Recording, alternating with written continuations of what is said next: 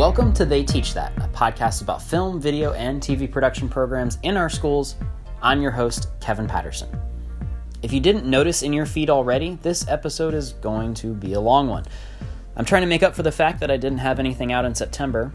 You're actually going to hear from two different conversations I had, so you're going to get about an episode and a half worth here. On my last episode, I went through all the happenings of the Student Television Network Convention, which was held in Seattle this past spring. So I hope that episode is able to give anyone who's never been to that convention an idea of what the experience is like and the perspective of what it's like for some of the students that attended. If you know advisors who have never really given consideration to going to the convention, consider sharing that episode with them so they can learn about it, or maybe you know an advisor that's thinking about attending but is really uncertain of what to expect. Share it with them and hopefully it'll give them a bit more confidence in taking that leap.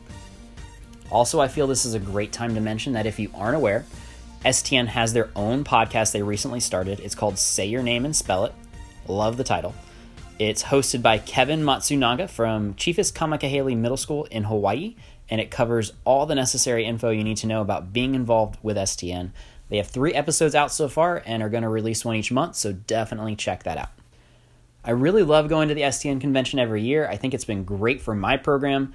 My kids have bonded together during the experience. It's great for me as it's just really helped me as a professional as I get to network with others. I'd love to see any program get a chance to attend STN, if not every year, perhaps like every other year as it rotates around the country.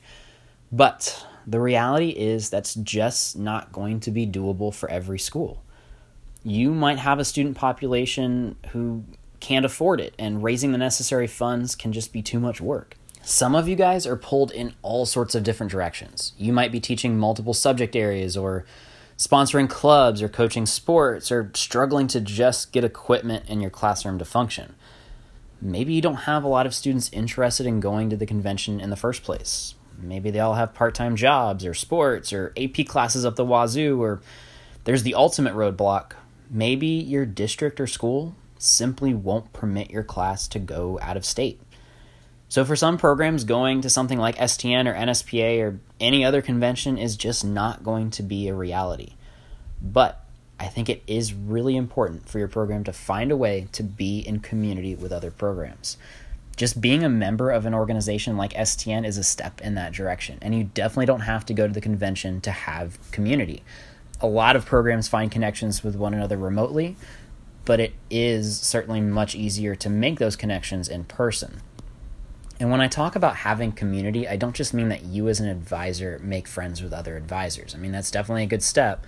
But what makes truly meaningful community is your kids being conscious of the work being made by other schools and aware of who some of the kids are at those schools producing that work.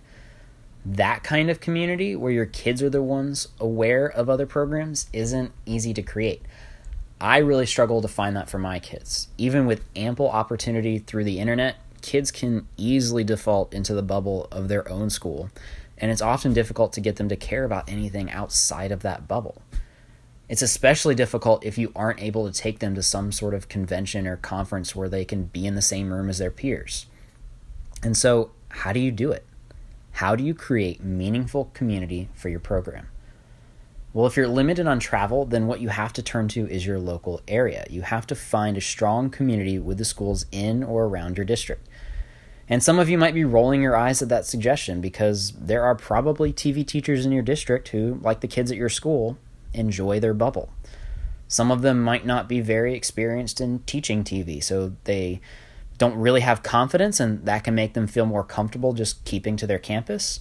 But others are excellent at what they do, and maybe they do a lot in their job, but because they're really busy with what they do, they kind of see some of these conferences and conventions as just another thing, and it's not a priority to them.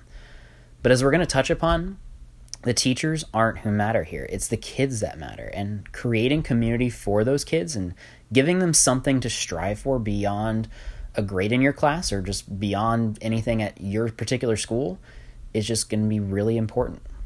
So today's episode is all about a program that exemplifies what that can look like. And in particular, what that can look like on a local level, where programs can have a stepping stone for building confidence when competing, and in a format less daunting than a conference or convention. And I'm not straying far from home in this episode because this is a program that I grew up with. Okay, drumroll maestro. Terrell, tell them who had our best middle school documentary. And our winner is Lake Gibson Middle School.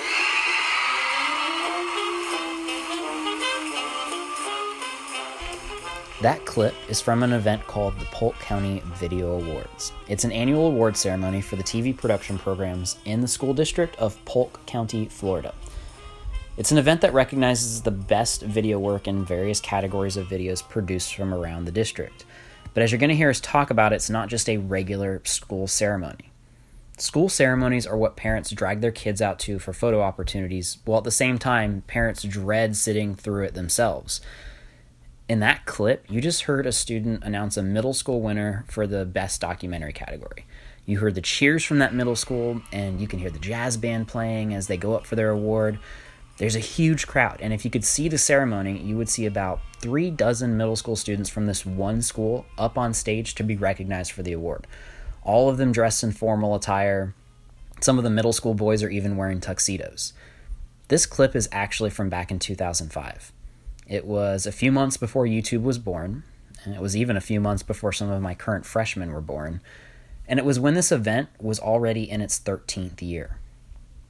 I know there are probably a fair number of districts out there that do something similar, but in 9 years of teaching and meeting a fair number of teachers and following other programs on social media, I haven't heard of anything on a district level quite like this program.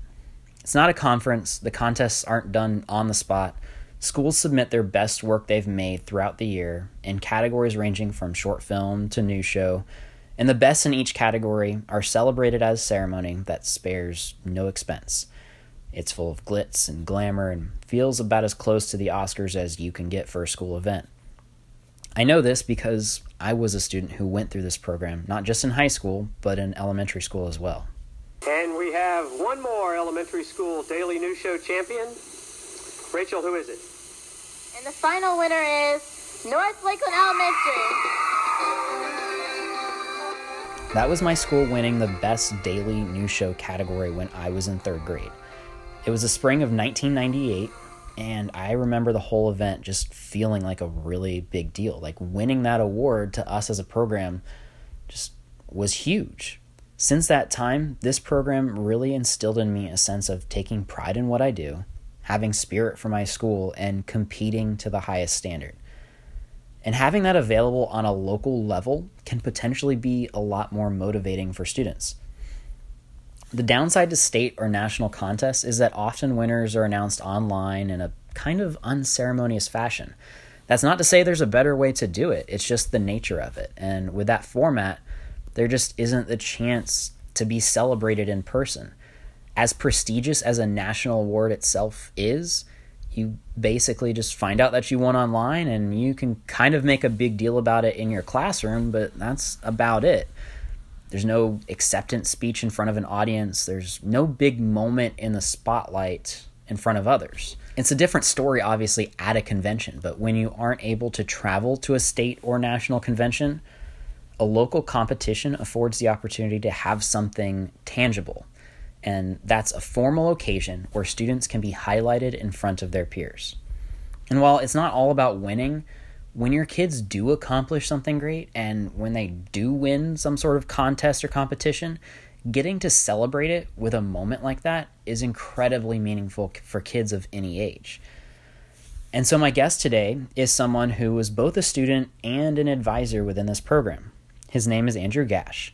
Up until last year, Andrew was the advisor at Kathleen High School located in Lakeland, Florida. His campus is a stone's throw away from Interstate 4, which connects Tampa and Orlando.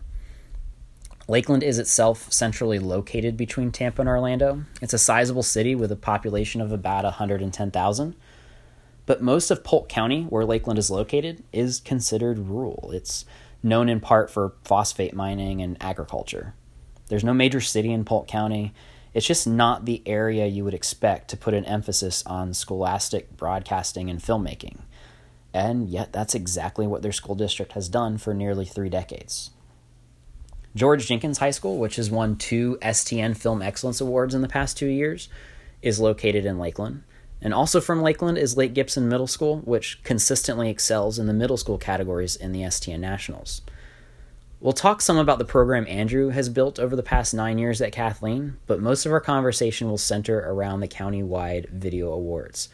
I did something different with this episode, and in addition to my conversation with Andrew, I used some clips from an interview with the founder of this program, Mr. David Yates. I had a discussion with him back in 2013 and recorded it mainly just to play back for my own benefit. I was picking his brain at the time as I was attempting to start an awards event in my own district where I work. In revisiting that conversation, I felt there were some segments that would be really beneficial to include in this episode. They provide some nice insight and philosophy on this particular event. So on a few occasions, my conversation with Andrew will transition to a clip of Mr. Yates. The audio quality of Mr. Yates isn't bad, it's just not ideal since the recording wasn't intended for radio, but I think some of what he says is really worth sharing.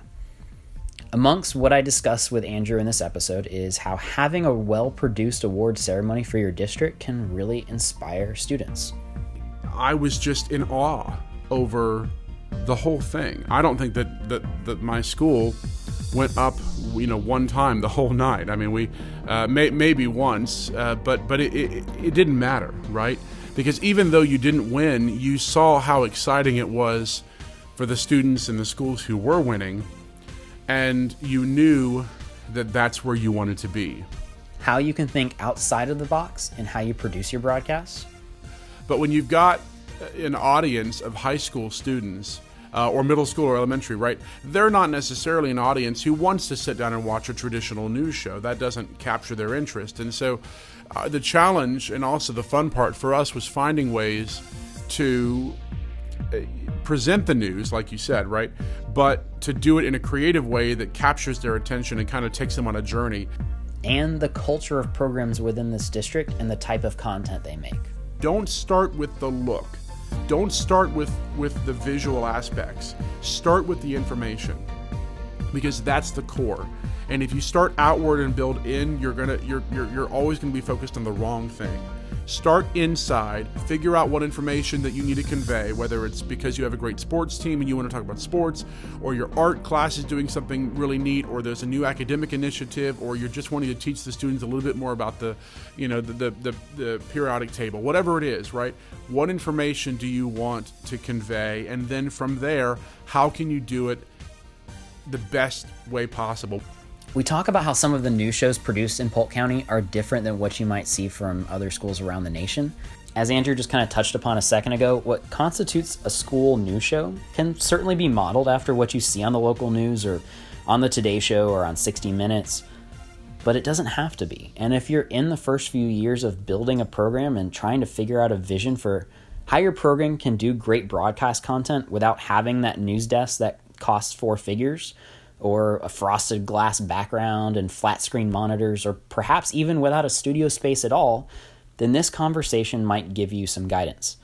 I think everyone will get some meaningful takeaways from our discussion, in particular, some ideas for what might inspire your students. So, finally, without further ado, let's get to it. I am live in person with Andrew Gash. Andrew is a teacher here at Kathleen High School in Lakeland. Although he is, after this summer, he's moving on to another position. We can talk about that a little bit here in just a second. But Andrew, why don't you introduce yourself really quick and tell us a little bit about who you are? Well, thank you, Kevin. It's great to be talking about this. Yeah, my background has always been in television and film. I was introduced to it as a middle schooler, so I have a firsthand appreciation of what programs like this at a public education level can do to drive students and to drive people into this field. So I went to college for film and media production. I've earned my Master of Fine Arts degree in digital cinema, and I've been the advisor here at Ignition Television at Kathleen High School in Lakeland, Florida for the 9 years. We have just blossomed as a program. We've kind of gone from the bottom of the barrel with a upstart program that needed a lot of attention because it had been dormant for a number of years. And throughout my time here, we have grown it into a program that's not only won high prestige at the district level, but also has won awards such as Best Short Film and Top News Show in the state of Florida. So it's just been an honor to be here. I've learned a lot. The kids, of course, have inspired me to to stay at the top, and it's just been a wild ride. So I'm excited to kind of tell you about it, and also talk about how the county itself has inspired some of the best moments of my teaching career, and has continued to help students learn to love broadcasting and film. Awesome, man. So before we get a little bit more into that, though, I'm kind of curious. Tell us a little bit about the state of your program prior to you starting in, I think it was 2010. You Sure.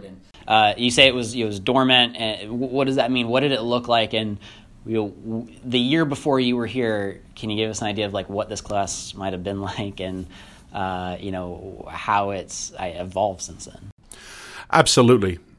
So as you said, my program, when I first arrived here in 2010, was dormant. The Kathleen High School television production program actually started sometime around 91 or 92. But when I arrived in 2010, it had been shuffled around through the various elective teachers and substitute teachers. There had not been a focused instructor in the classroom to bring that program what it needed. So before I arrived, they were airing a new show maybe once every 2 or 3 months, if that. The state of their studio was a couple of classrooms that had a little connecting door, but the equipment was piled into a corner. When I found their computer systems, they only had a couple of iMacs. One of them was covered up with a trash bag with an air conditioner vent dripping on it. And I spent the first week here scraping pizza stains off of the CPUs. So the program, needless to say, had not really had any love in a long time. And that was evident by the fact that nobody watched it because there was nothing to watch. So I had the challenge and also the opportunity to work with a blank slate. The challenge being nobody expected anything, so you had a bunch of students who joined the class who were expecting to do what they had already done, which was nothing. It was a class where you could join and just kind of hang out and have fun and record funny videos on the computer. So they certainly weren't expecting somebody to come in who actually pushed them to do any work. But at the same time, the school was open to seeing something brand new. And that's what we had the chance to create, and that's what we did create. Very cool. And I imagine part of what helped you to create that was this county program that we're going to focus a lot on today. It's called the Polk County Video Awards. And before we really talk about that, let's describe what Polk County is. Like, we're in Lakeland, Florida. So Lakeland, if you want to find it in the state of Florida, you could basically put your finger on the most central part of Florida, and it's right there smack dab in the middle of the state. So let's describe a little bit Lakeland and Polk County, and because this isn't a county that there's no major city in Polk County. It's kind of just it would be kind of in the middle of nowhere if it wasn't for the fact that Interstate 4 goes right through it. So we're along the I-4 corridor. But let's just describe a little bit the area that your school resides in. Yeah, Polk County is certainly a diverse area. You've got your higher income families. You've got those areas, and you've got other areas of the county that are very poor, and that you have Title I schools and have families who need a lot of assistance and everything in between. So Polk County is certainly diverse in the types of environments that students are going to school in. Some very agricultural, some more focused on industry and technology and the arts. But as far as ITV, instructional television, which is this program that was started late 80s, early 90s by David Yates and by the district superintendent at the time, it was a program that was inspired by what, if I remember correctly in my conversations with David, inspired by what they observed in California. David was sent over to California to kind of look at some of the programs that were being established over there, and this broadcast of a daily news show to help bring the school's boring over the intercom announcements to a much more vivid and vibrant visual presentation is something that really captured him. And he brought that back to Polk County, and the superintendent said, yes, let's do that here. So that's why as much as Polk County is surrounded by other counties that you would think, especially with Orlando and Tampa and these mainstream media, areas, you'd think that they would be one up on technology and broadcasting, particularly in the classroom. But no, it's Polk County. And I always tell people that it's not what you'd expect. But when you visit schools in Polk County, you will find more often than not a working television production studio. Some of them are arguably the best studios in the state, just because of the level of equipment and the level of space that has been allocated to letting students create. We're sitting right now in a space that has not only a full-size classroom, but also 3 editing suites with 24 or 27-inch iMac computers, and then beyond that, a large studio, room enough for 3 different sets, and then a storage room behind that. I mean, it's a great facility. And you walk in and everybody goes, wow, where was this when I was in school? Because it's not what you'd expect. But here it is, right in Polk County. Yeah. Well, hey, Polk County is home to Legoland, though, so that is... Polk County does have Legoland, yes, but we were first. ITV came before Legoland. Sure. Yeah, I would definitely say it's countywide. The programs are more consistent than in probably a lot of other counties, because there are schools that I'm familiar with from around the state, but they might be one of only 1 or 2 schools from their district that really kind of have maybe a functioning or thriving program. The schools down in Miami, that there's a lot of powerhouse programs down in that part of the state, but elsewhere around the state, Polk County is, overall, in terms of the TV production programs, is pretty consistent across the board, and that's largely in part because of the Polk County Video Awards, which is what I want to kind of talk about a bit. What's made it so? What's made the Video Awards possible is because every school had the opportunity to have a TV program, right? Whereas now districts can somewhat become, they're focused on, okay, this school's going to have this program and this school over here is going to have a different program. And so those schools aren't really competing because you just want to have variety.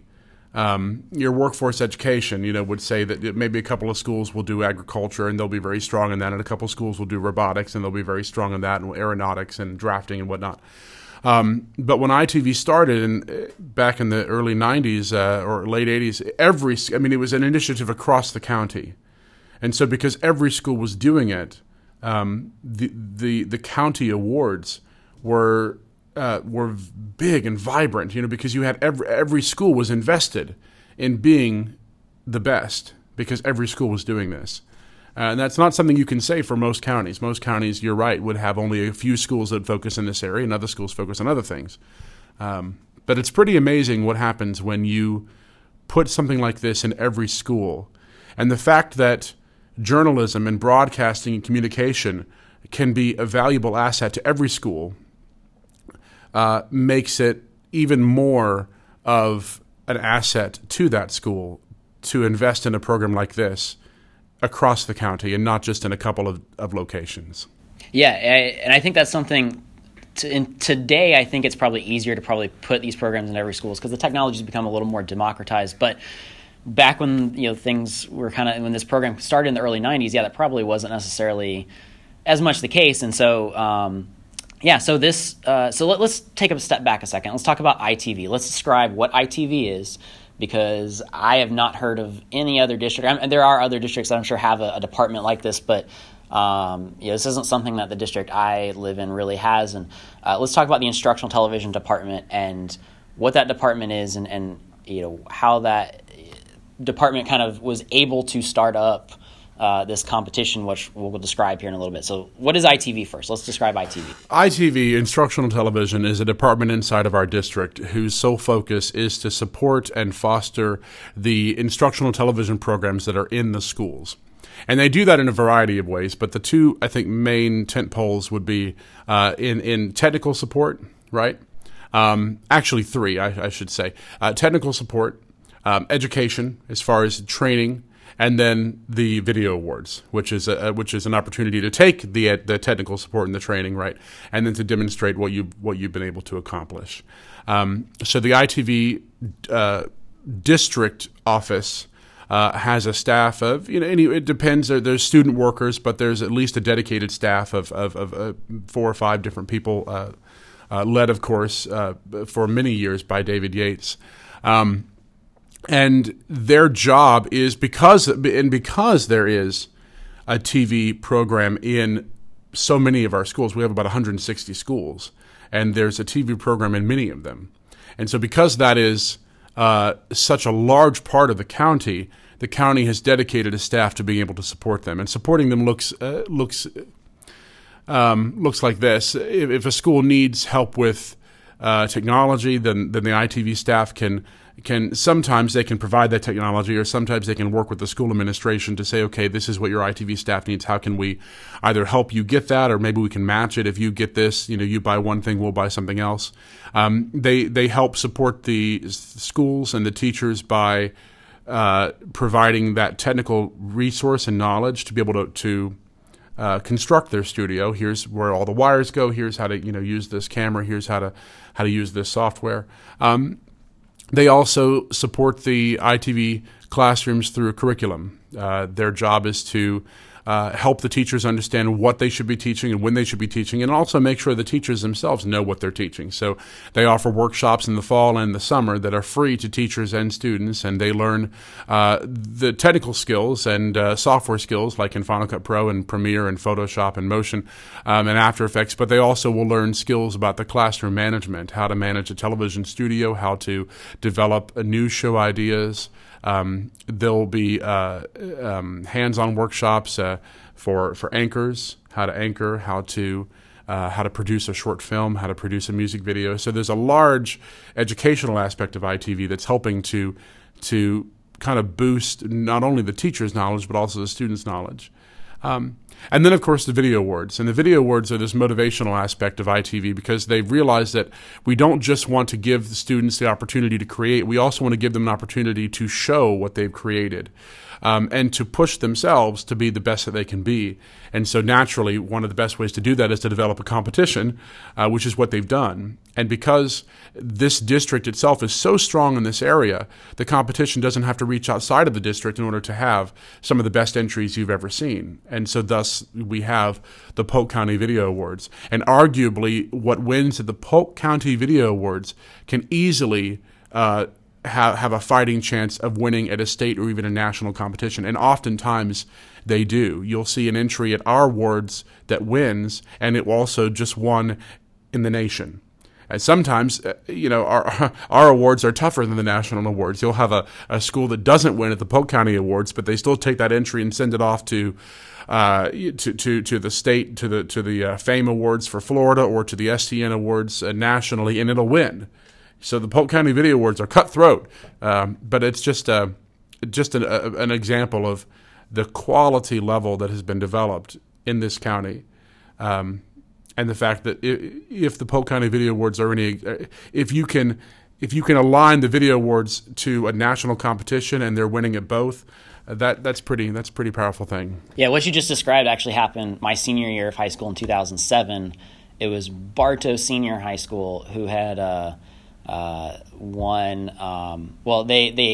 I think they won in some national competition, but they at the county awards they did not win the best daily news show category.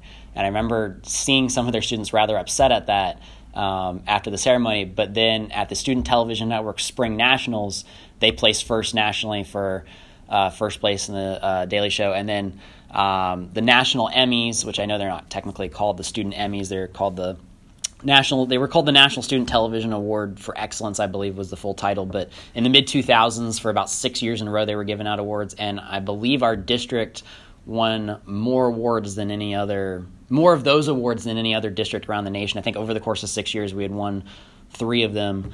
And so, and so that's what you described has definitely happened in terms of a school, hey, we won this national award, but then that same entry didn't even win at the county level because there might have been something even stronger at the county level that the judges for this competition really liked. But let's get back to talking about let's talk about the ceremony a little bit of the Polk County Video Awards, because I think that's really a huge aspect. Because what you're just describing with competitions, some other districts are thinking, well, we do this competition, we do that competition, but I think what sets the Polk County Video Awards apart from other things that I've seen across the state or across the nation or other things that I hear about is this ceremony that is at the end of the year. And before we get into talking about it, let's play this quick clip of David Yates, who was the man who started the ITV department and who kind of really this was really his child, this ceremony, and his brainchild. Let's hear him describe and talk about the meaning of having a ceremony and why the prestige of the ceremony matters. When I was at Lake Gibson, it was exciting creating the first yearbook. Okay. And so what we did is at the end of the year, we had a ceremony.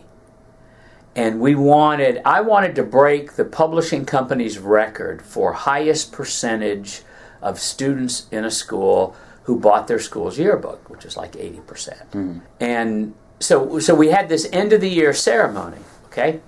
And it was, in our case, we had music, had the band there, and we had a slideshow the first 3 years, and then we played video. This was right at the advent of portable cameras, not these big hunker studio things.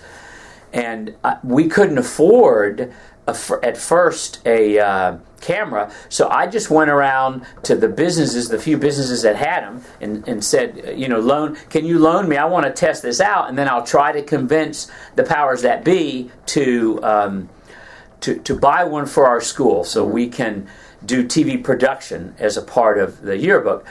There were no rooms wired at Lake Gibson. We had 2 TVs that I strung together with coax cable in the cafeteria, because you remember then the teacher's thing was in the middle, and the two others, there were 2 sides to the cafeteria. So when we would film events like Battle of the Braves or Homecoming or the football game, then we would replay them during lunch. That was our medium, right? Okay, so then at the end of the year, we would string together, we just edited really primitively, because you're talking about one VCR is play, the other VCR is record. There is no assemble or insert editing. There is just get this one going, and then you practice so that you would try to edit, right on the spot, even as hard as it was, so it wasn't ugly. And we ended up breaking the Delmark Publishing Company. We ended up breaking their record because people really started looking forward to this end of year show when they would see, like I said, first just still pictures on slides, but then video of all during the year. Video scenes, you name it. Band, we filmed everything that moved, and we had the gym. There was no auditorium, right? Then, yeah, right. That was brand new when I started there, so the auditorium was for a while. So we were in the gym, which was kind of ugly because gyms are not conducive to nice events. And we dressed up. We get the sheriff. They loaned us police cars and actually handcuffs. We would come into the gym, we'd get everybody there, and then my staff and I, wearing tuxes, would come in with, this is so overkill, but it was part of the show, right? With the yearbooks, not just the first year, but then those next 3 years, they would be on velvet pillows, there were briefcases that were handcuffed, they were the codes for the nuclear bombs, right? But the idea was to build up the suspense and the interest for this end-of-year show, to use that as a stimulation to actually buy yearbooks. Because if you bought a yearbook, you got into the show free, and you got your yearbook that night. And everybody else had to wait till the next day if we had any left over. See, we wanted to be not simply, okay, go get your yearbook, go down to the closet. Yeah. And somebody's going to pass it out. We wanted this big show. We invited people from the community, and And like I said, we had the band. We put thousands of balloons up in the rafters, and then we tied strings to them. We did Christmas lights that would light up and say 1982 legend, like, you know, the apple going up in Times Square. Yeah. And so what we wanted was, ultimately, the end of the year was a motivation, Kevin, for the whole year, is what it was, okay? All right, so there's factor number one. I'd had that success at Lake Gibson. We were, I think, maybe 80, we got as high as 87% of the student body. It was unheard of. Bought a school yearbook. Most schools were 50, 60%. Yeah. And there we were at 87, and it got out in the company, and they came down to see. And all right, so number two, Academy Awards. Mm-hmm. Academy Awards is a formal event. It's one of the highest rated television shows of the year. People watch it for different reasons. They want to see how their movies did. They also watch it to see the stars. They also watch it to see the highest production values, because these are the people who make movies and TV shows. So, you know, so their graphics, right, the set, they're all unbelievable. And that the Academy Awards has been motivational in the Hollywood community. You know, it's the ultimate in that field. You make a movie, and of course, since then we've got the Tonys, we've got the Emmys, and we've got the Grammys. So we have variations of it. But what are they all designed to do? Give the people of a field, a discipline, an end target in front of their peers, right, that showcases their work. Well, I thought, okay, we need to have something similar. If we really want to stimulate good quality work, then let's have our own version of the Academy Awards. But I don't want just the same old school event. School events unfortunately, they have a reputation. Mm-hmm. If your child is in that event, it's one thing, is they're singing and dancing on the stage or whatever it is, right? If they're not a part of that event holds no value to you whatsoever. And people groan when they get invited by friends or relatives to go watch the neighbors, you know, whatever it is like that. So I knew from the beginning I wanted Hollywood's production values to the extent we could bring them off, right? I wanted class, and more class. I wanted people to dress up, because that's what they do at the Academy Awards. We've always had a red carpet. We've always had those stanchions. Mm-hmm. So even before we kept trying to go up with our production values. You know, unless you've been there, it's kind of hard to describe. Right. And it's like I said, Kevin, school events have a perception. They have a stereotype, right? So that's all these people can think. The people from Apple now who always come, and they come, 3 or 4 of them come every year. The first time it was like, you're kidding me. You said it was classy, and you said it was, you know, different. We bill it as, where's my invitation here? A school event like no other. It's the way our students conduct themselves. It is the formality of it, and it's their excitement and passion. Mm-hmm. The Ledger a long time ago called it a cross between the Academy Awards and a pep rally, and I think it's a wonderful.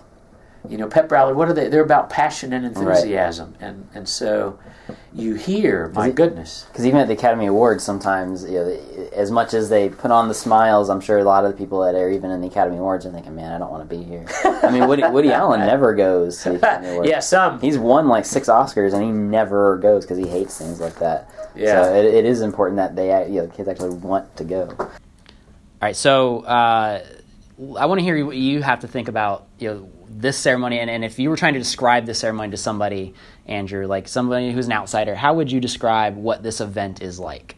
It is high class all the way. David was right when he talked about the fact that, you know, you see students and parents, and they're not coming in shorts and flip flops. I mean, you've got students who are, you know, in their full tux, or the ladies in the dresses, and, you know, they got their hair all done, and everybody is dressed to the nines for this award ceremony, because it celebrates not only production, but it celebrates just the class that this program has developed.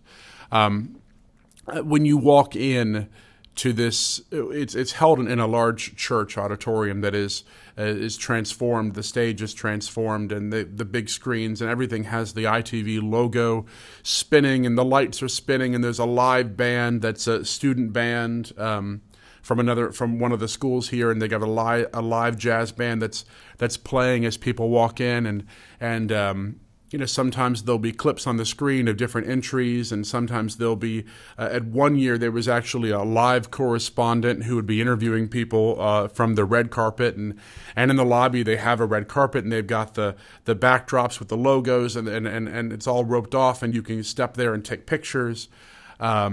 It's just when you walk in the door, you know that you've entered something very special. And then once the awards begin, this is not a ceremony that has somebody on stage just saying, and here are the nominees, and they read off a sheet of paper and people clap, and it's, this is the moment that it starts, there's a big, logo on the screen, and welcome to the 2000, and the booming voice comes over the whole auditorium, and everybody cheers, and then you've got the hosts, and they'll come up, and they're in their tuxes, and welcome, and this is to celebrate some of the, it's the whole thing. It's what you'd expect of somebody who really has watched, all right, how do they make things really cool, right? What do we tune into for the Emmys and the Oscars and every other award ceremony? How can we do that here? And they don't hold any punches. If it sounds cool and we can do that and we can make this event special, then that's what we're going to do. And then when you're nominated, so the ITV has published a set of rubrics for each of the categories, and if your school entry meets 70% or higher of the standards for that category, then you are nominated in that category. And if you're nominated, then what they'll do is they'll say, and now here are the nominees for short film. And on the screen, there are video clips of each school. I teach at Kathleen. So, of course, when they say Kathleen High School and then the name of our short film, whatever it is, and all the students, they all cheer, and it's an electrifying time. And then after they do all the nominees, then they have every school nominates a student of the year, which is one student from that school's ITV program that they consider to be not necessarily the best at any particular skill, but a prime example of what that program stands for. And it's a high honor, and every school nominates one of those students. And so then a student of the year from one of the schools will come up and they'll open an envelope. And in the winner is, or the ITV award, and there's a drum roll, right? The ITV award goes to, and Barta or George Jenkins, and of course, everybody cheers. And then as the school is coming up on stage, because the school gets to walk up on stage, and as they're walking up, and the jazz band plays a little bit, then all the lights go out, and you see about 30 seconds or 45 seconds of that entry, and then by that point, the school has positioned themselves on stage, and the lights come back on again, and somebody from that school gives a little acceptance speech. I'd like to thank my teacher and the students and my parents and all the, and everybody cheers. And that's how the whole night goes. So again, it's just like the Academy Awards, except set for elementary, middle, and high school. And it's a time that once you've been there once, you know that you want to be a part of that. That's what it was for me. When I got to my first video awards and I was in 7th grade, right? Until that point, it was like, okay, this is cool. But when I got there and I saw the energy in that crowd and I saw the power of what these entries were doing, not only for the audience, right, but how powerful the entries were for the students, because they had created this. They wanted this to win. I knew I had to be a part of that. So the video awards are awe-inspiring and extremely motivational. Yeah, and just to add a few brushstrokes to the picture you just painted, it helps a lot part of the conversation that I had with Mr. Yates, this was from 6 years ago, but he had talked about kind of how the pieces kind of fell into place really well to be able to use. It's Victory Assembly of God is the church that the ceremony is at, and to be able to use their facilities. He talked about two things. Number one, because it's a public school event, there weren't any overtly religious symbols like around the room. The podium has like a dove on it, and that's really about it. So that was kind of a big plus in terms of being able to use that that facility for a public school event, but also it helped a lot that the church was invested in their media. Okay, they've got these big screens, and it's ideal for an event just like this, for being able to show the entries. And you were just talking about the cheers that you get from the students, not just when they win, but when just their name is called because they're nominated for a category. How you hear if you go on and watch the ceremonies that are posted to YouTube, you would hear every time a school's name is called this loud cheer from out in the audience of that whole group. And what's really, I think, big about this event is it's not just the students who, that 2 students maybe worked on that video. It's not just those 2 students who were there. It is an entire class who is there. And when a school wins for, like I say, they win an award for best commercial, it's not just the 3 students who won that award who are going up on stage. It is the entire group that goes up. The entire class, essentially, that is there is up on that stage. And from some schools, you're talking about a massive size group. I mean, this is a well attended event.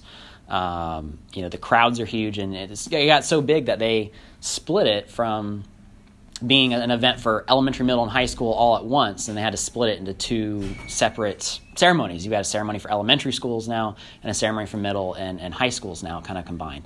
That just kind of gives you an idea of just the quantity of people that attend and that show up for this.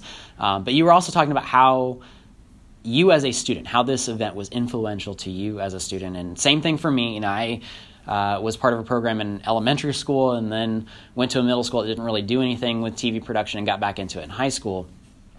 So you and I both experienced this program as students, and now you as an advisor.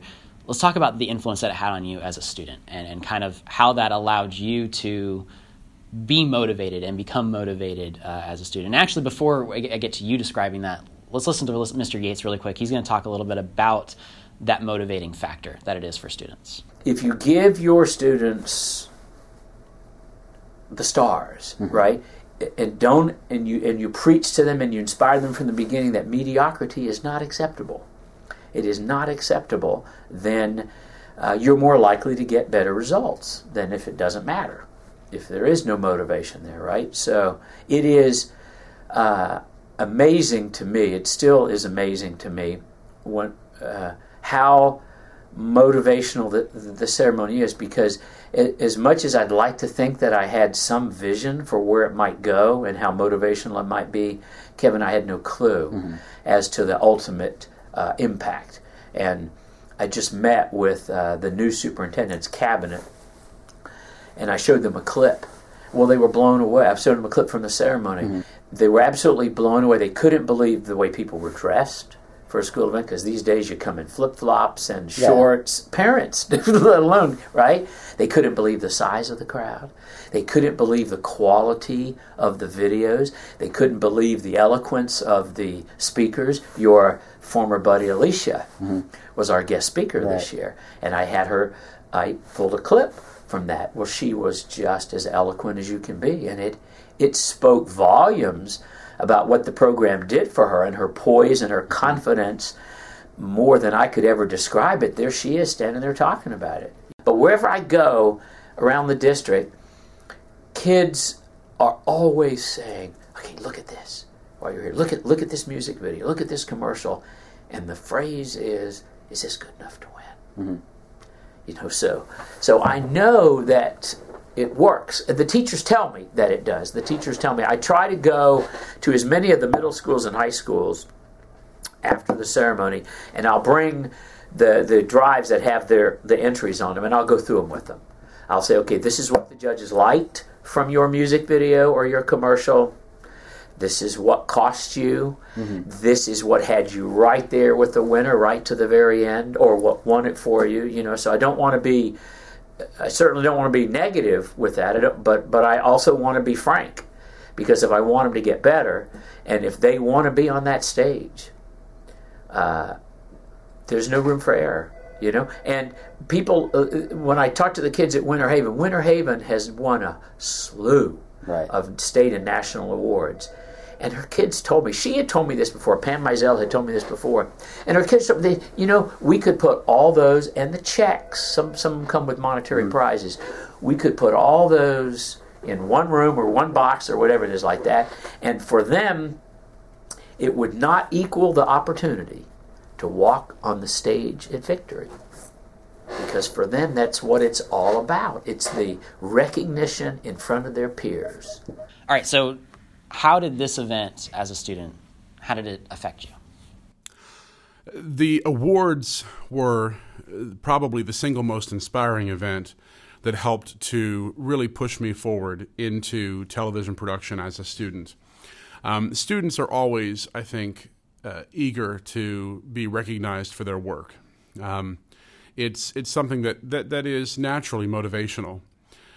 So when you see an award program like this, where so much care and effort and pizzazz, right, has been put into honoring students, then it's just natural that it's going to excite anybody who goes. And so for me, my first award ceremony was in, I think the first one that I went to was in 2001.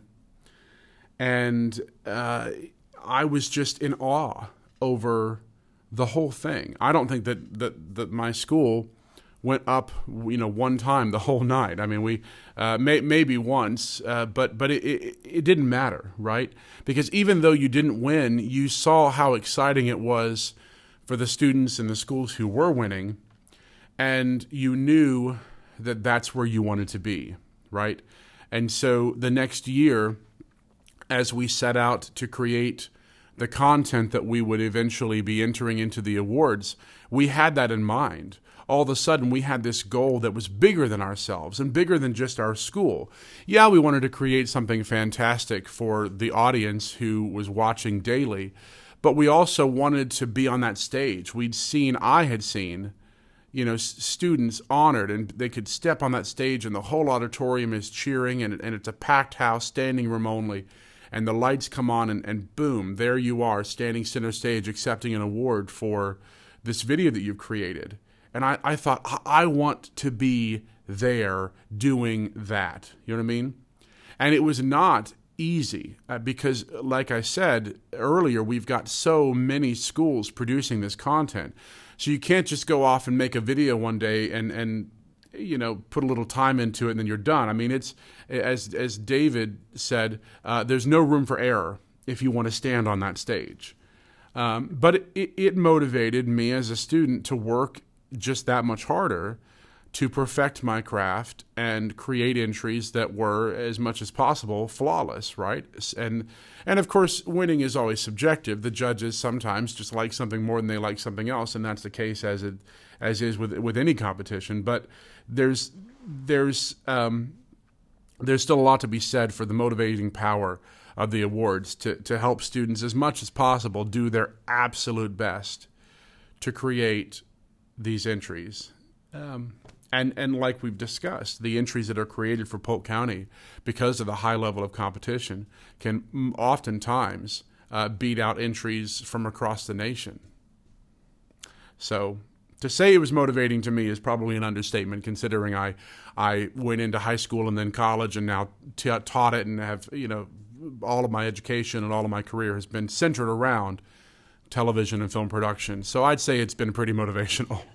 It sets you on the course for kind of, what the beginnings of your career would be. And, I had the same experience. I was in elementary school when they started this event, and I think it was actually my third time attending. I think it was when I was in 5th grade, and they moved it to this the church that they have it at opened up this brand new auditorium.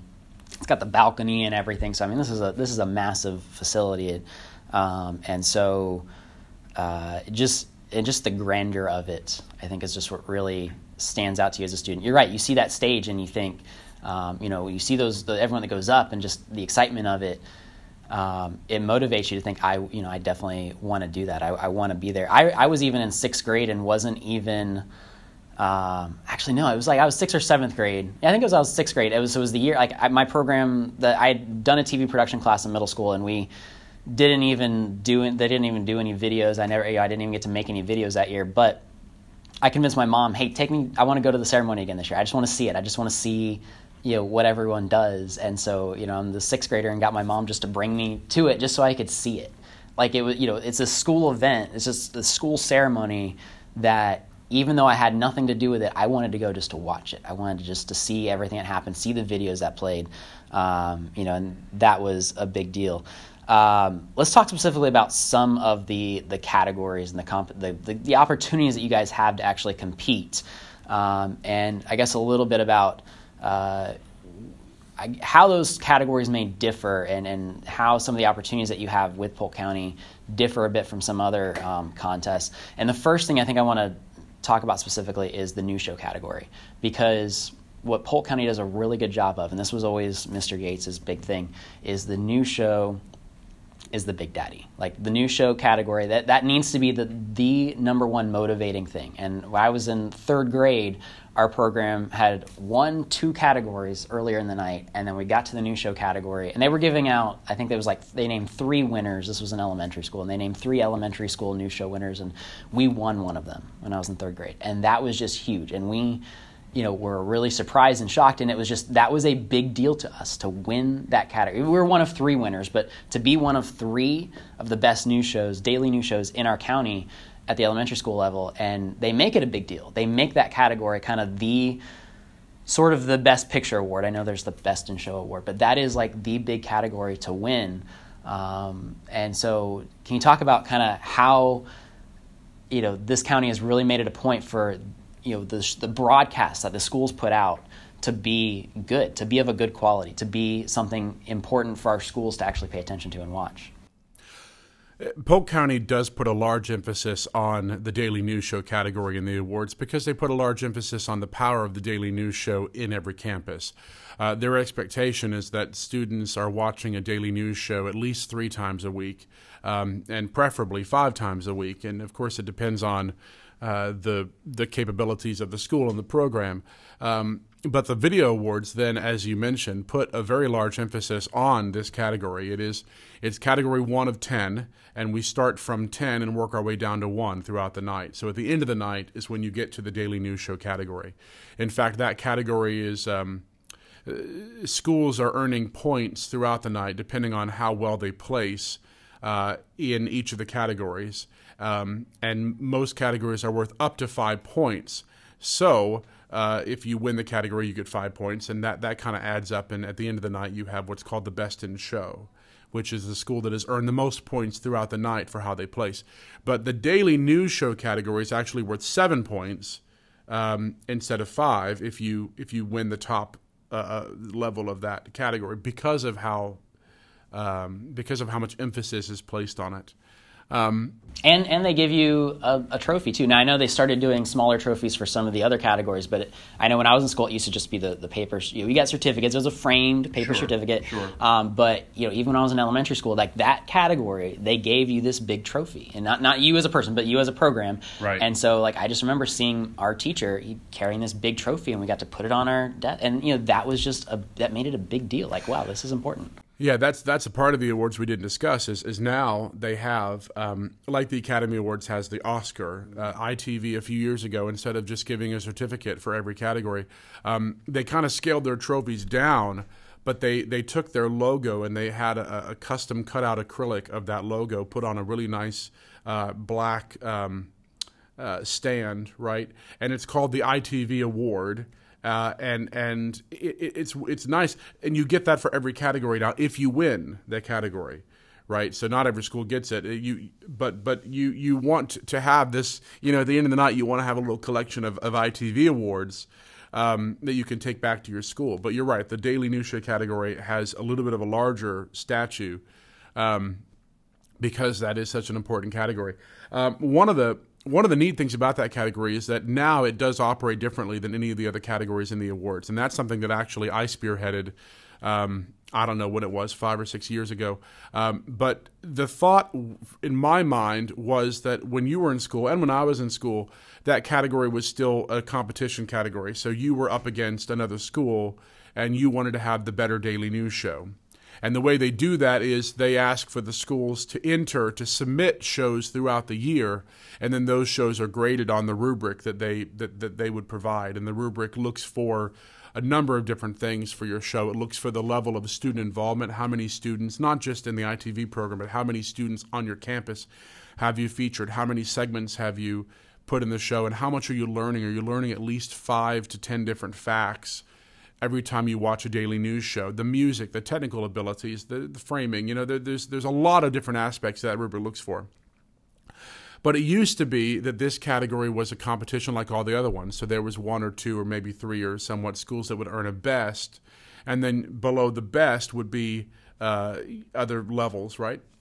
But one of the things that I spearheaded, I said, when you're in band, and you're going off for a band competition, they have superior, right? Superior, excellent, and so forth.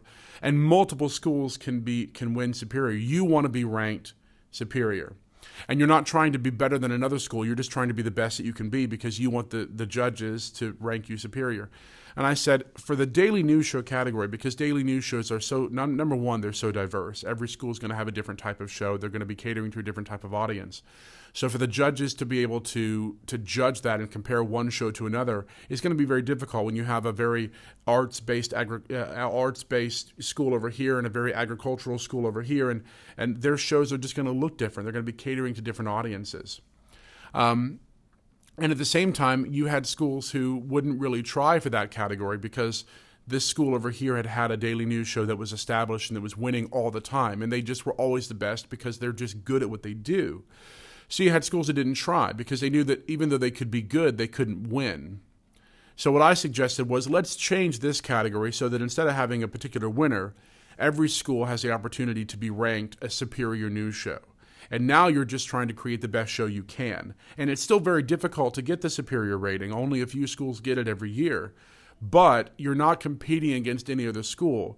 And what that did is twofold. Number one, it created a sense of every school trying to just help, right? Hey, how can I help? You're struggling, let me help you out. Here's some things that I've learned about Daily News Show, right?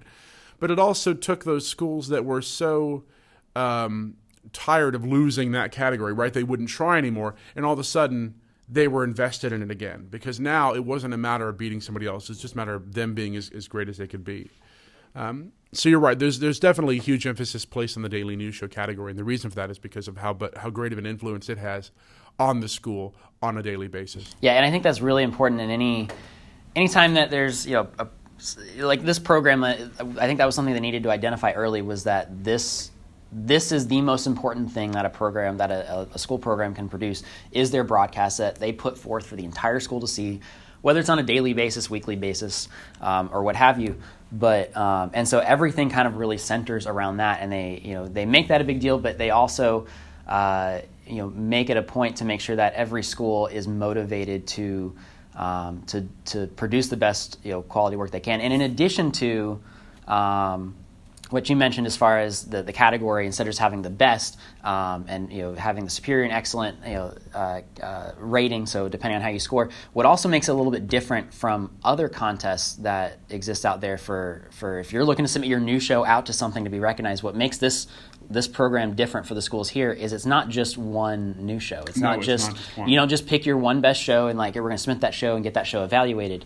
I know when we were in school, it used to be 5 shows, and I think 3 of them were random shows at the time. And then you picked your 2 best shows that you wanted to submit, your 2 choice shows that you wanted to submit. But then there were 3 random shows throughout the year, and you'd have to submit those. They'd say, hey, we need a show from last week, and we had to submit the show, whatever our best show was from the week before, and submit that. I think they do away with the random? It seems like now they just do. Now the county asks for the 3. They have 3 points in the year. So in October, in December, and in February, you have to submit a show. And when those are coming.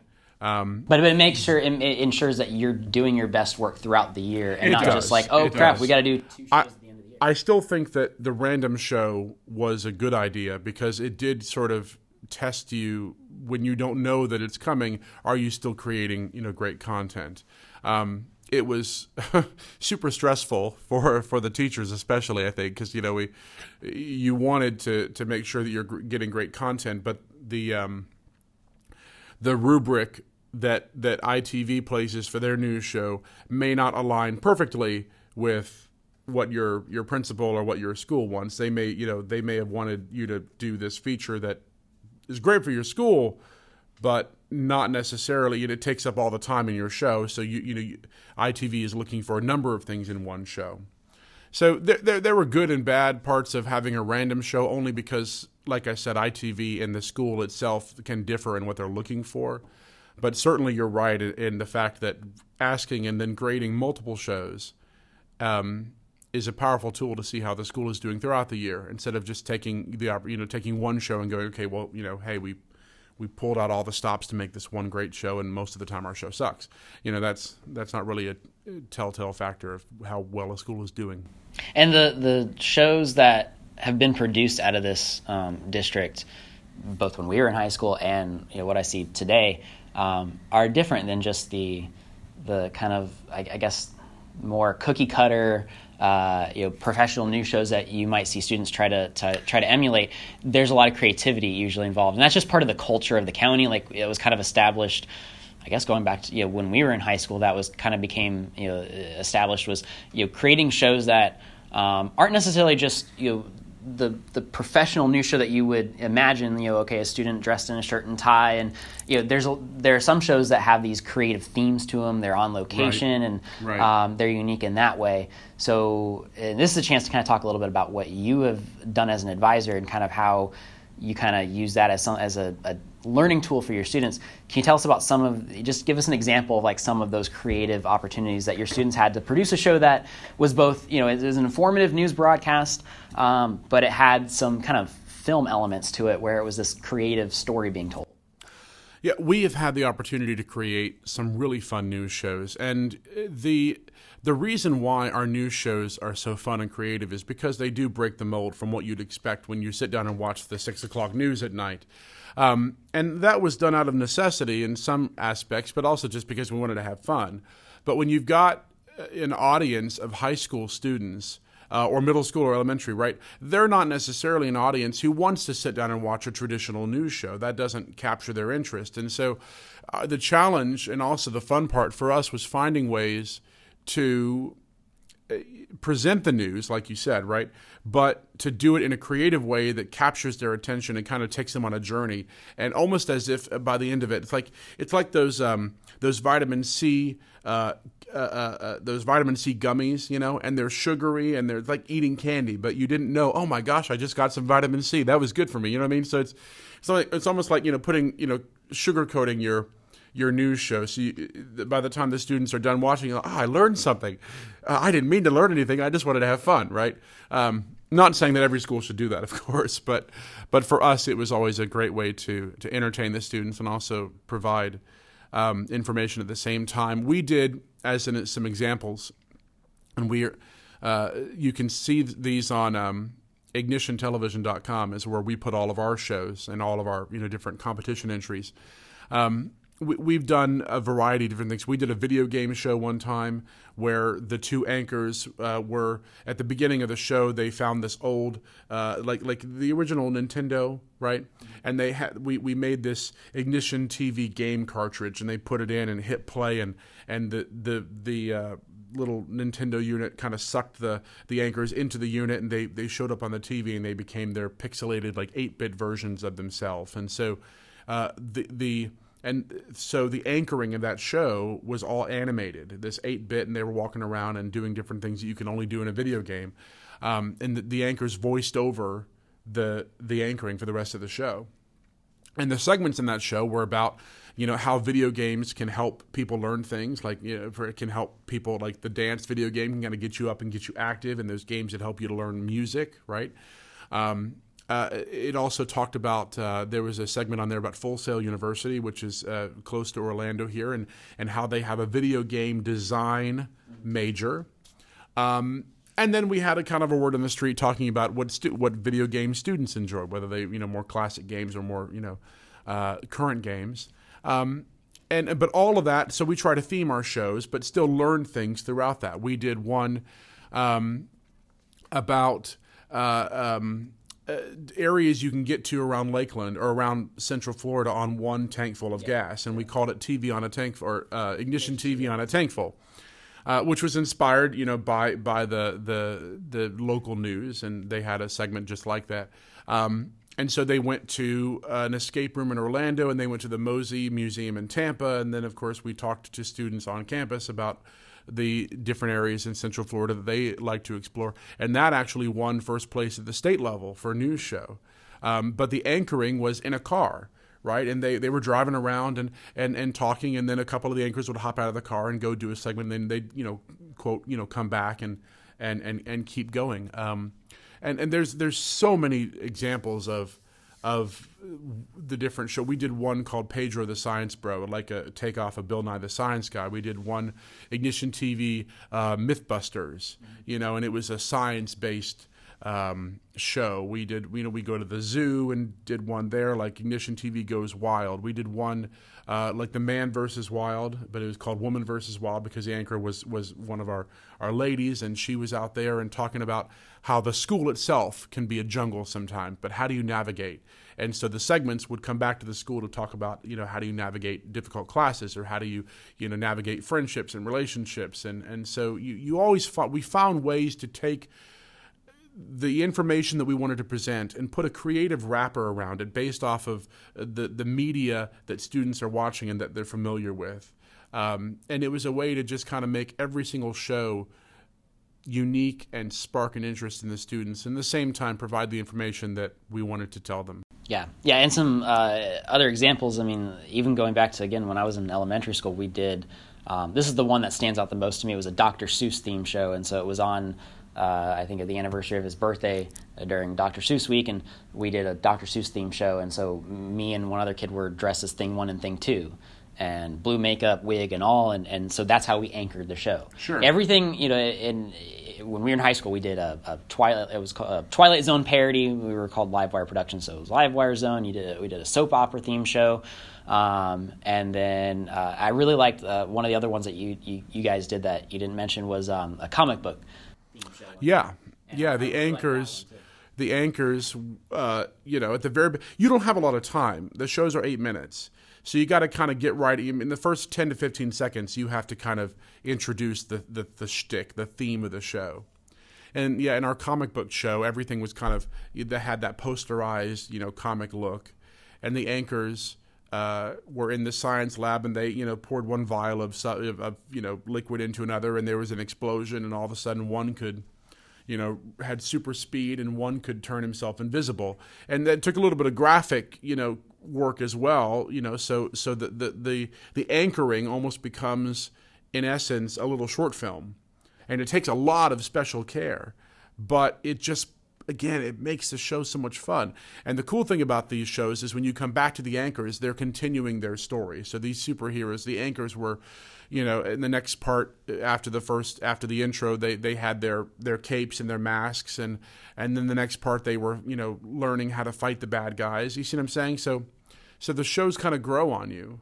And then you just, like I said, you just put the information in between the anchors. But the anchoring itself is this little short film that the audiences have a lot of fun watching. And honestly, we have a lot of fun creating. And I'm trying to think of like an example of what someone might see on TV that kind of resembles this. And I'm thinking almost like, I'm trying to think of maybe when I was younger and watching the Disney Channel, and they would do these promotional pieces, and you would have, I think it was called like Movie Surfers, but you'd have like their reporters, and they might do a piece like promoting a movie, but they would have these little skits kind of in there or whatever. And I can't think of like another professional example that kind of resembles. One of the reasons why you can't think of it is because in essence, it's like when you're watching a TV show that has a story that you're really enjoying and characters that you're really enjoying, right?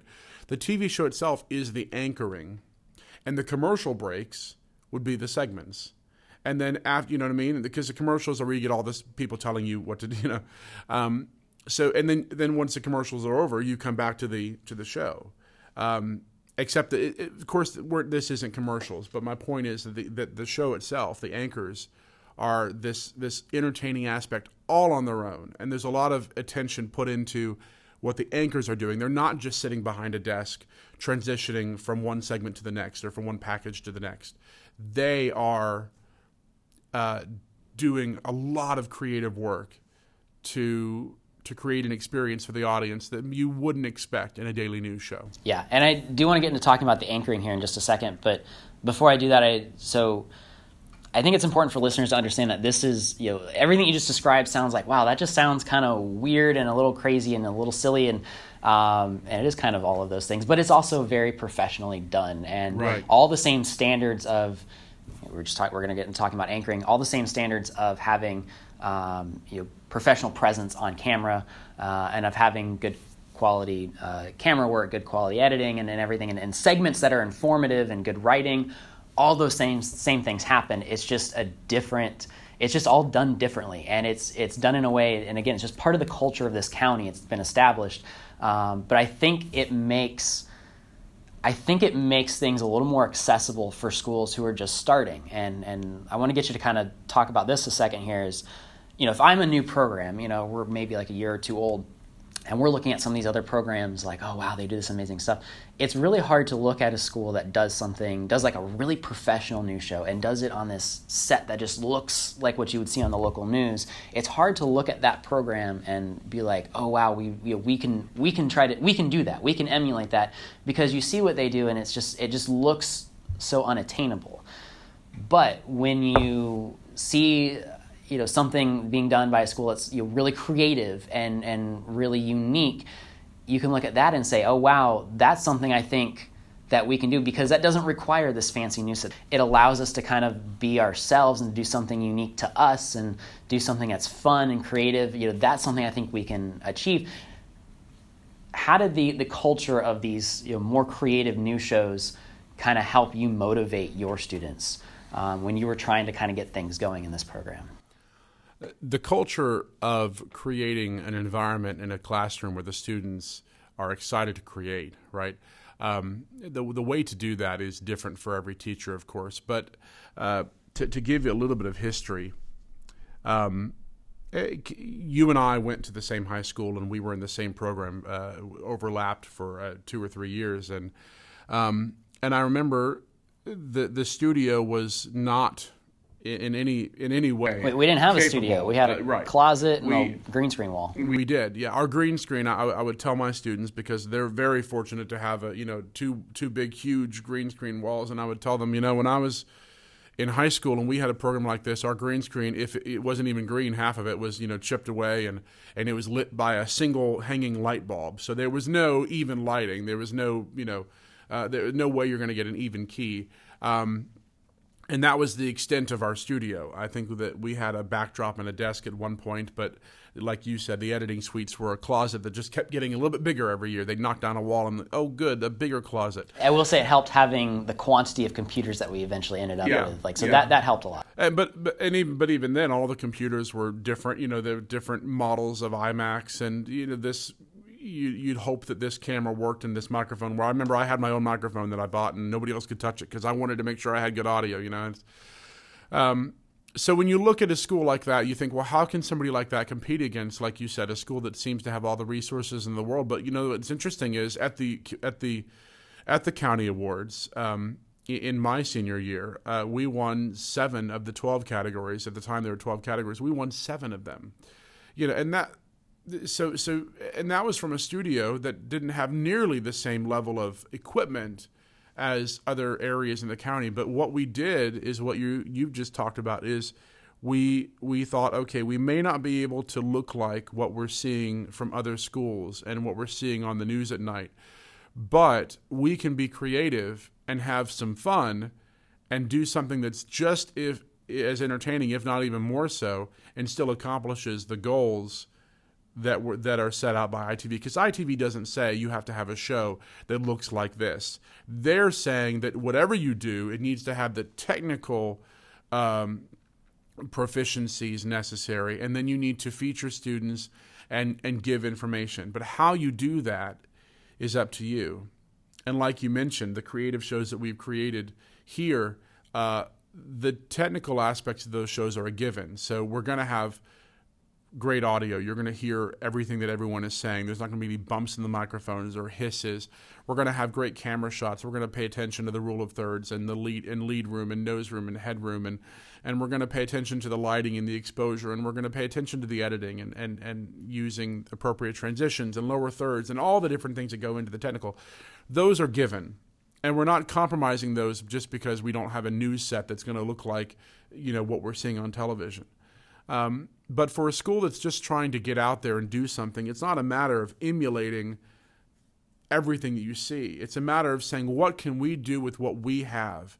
And what we would always do when we went to do a creative show is we would try to think, okay, what information do we want to convey in this show? And like, for instance, with the video game show, it was sort of themed. Oh, I'll give you a better example, actually. And this wasn't a news show, but this was one of our entries. It's called The Grammar Police, and it was a fun entry. But what we wanted to do is the category was about instructional academics and how to in the video, in this category, you have to create a video that teaches the audience something. So what we wanted to do is we wanted to teach the audience some grammar.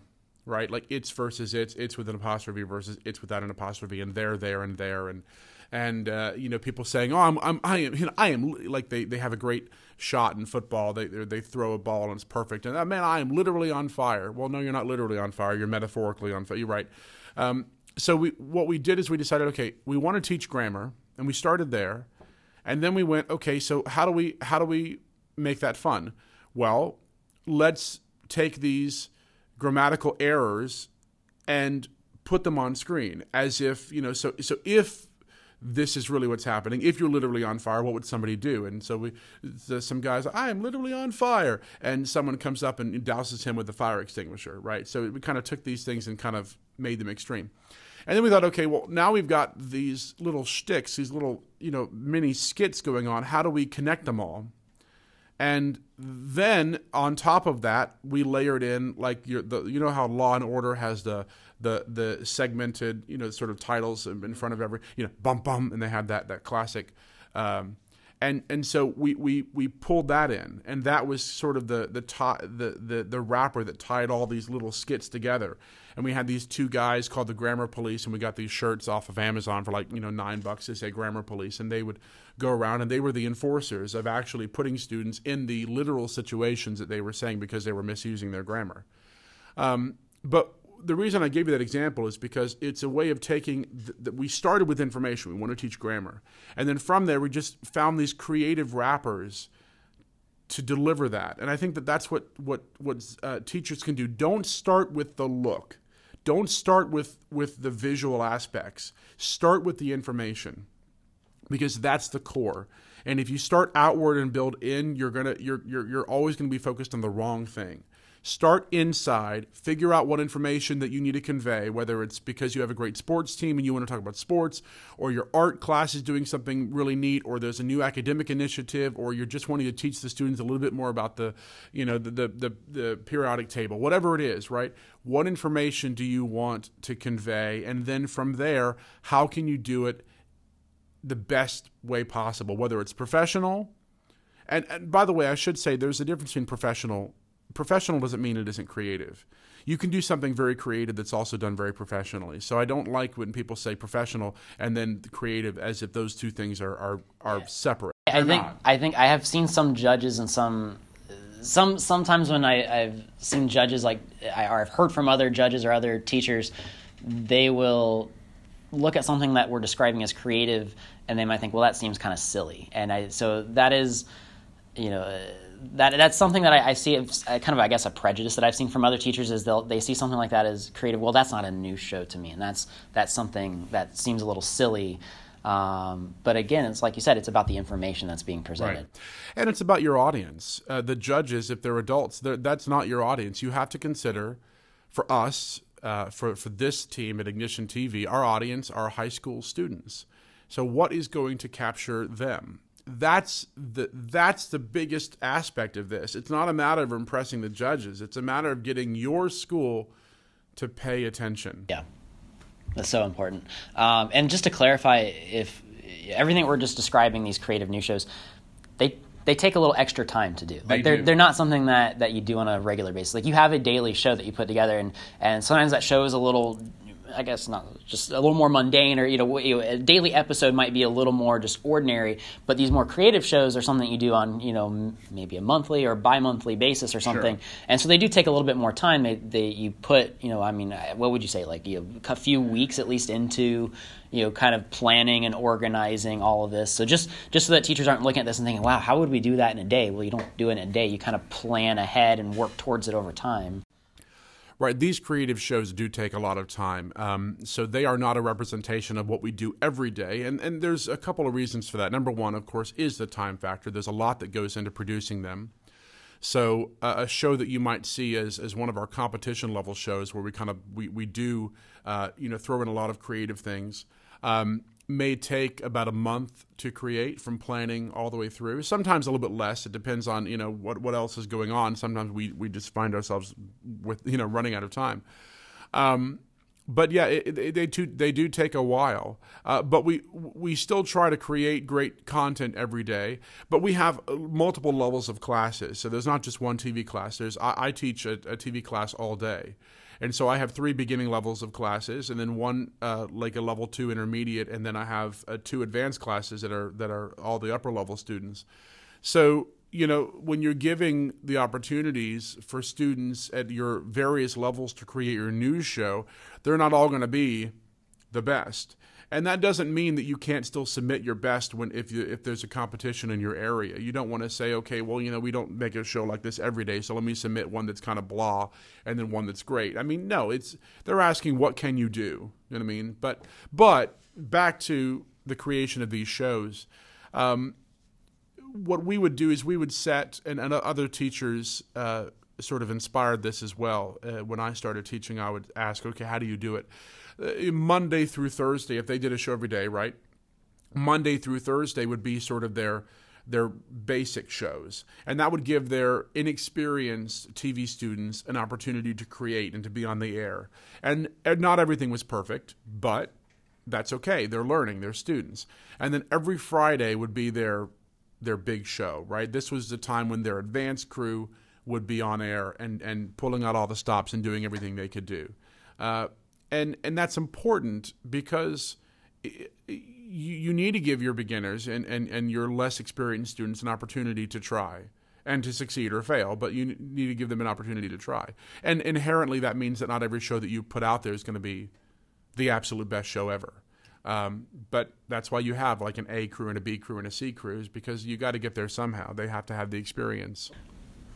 One of the other things, though, that I think is, and then we just talked about this, is the anchoring. The thing that I think is really important for a new advisor to really put some emphasis on, and this is what the Polk County Video Awards emphasizes quite a bit, more so than any other competition I've seen, is the quality of the on-camera presence of the students that are anchoring your broadcast. Because having students who show that enthusiasm on camera, who really capture your audience. I always see the anchors as the gatekeepers to your audience. If you don't have anchors that are going to grab the attention of the people who are watching, particularly a high school audience, I mean that's hard enough to grab their attention as it is. You need to have people who are really going to engage them on camera. And this program, back to its inception in the 90s, has really done that. Let's play this clip of Mr. Yates really quick, talking about the value of the people that are on camera. So it was easy to see that there are many different kinds of videos in the field, and jobs and expertise and tracks were beginning to develop for those areas. Music videos are an industry, right? So, and documentaries represent a separate industry. Commercials represent a separate industry within the field. There are people who develop expertise,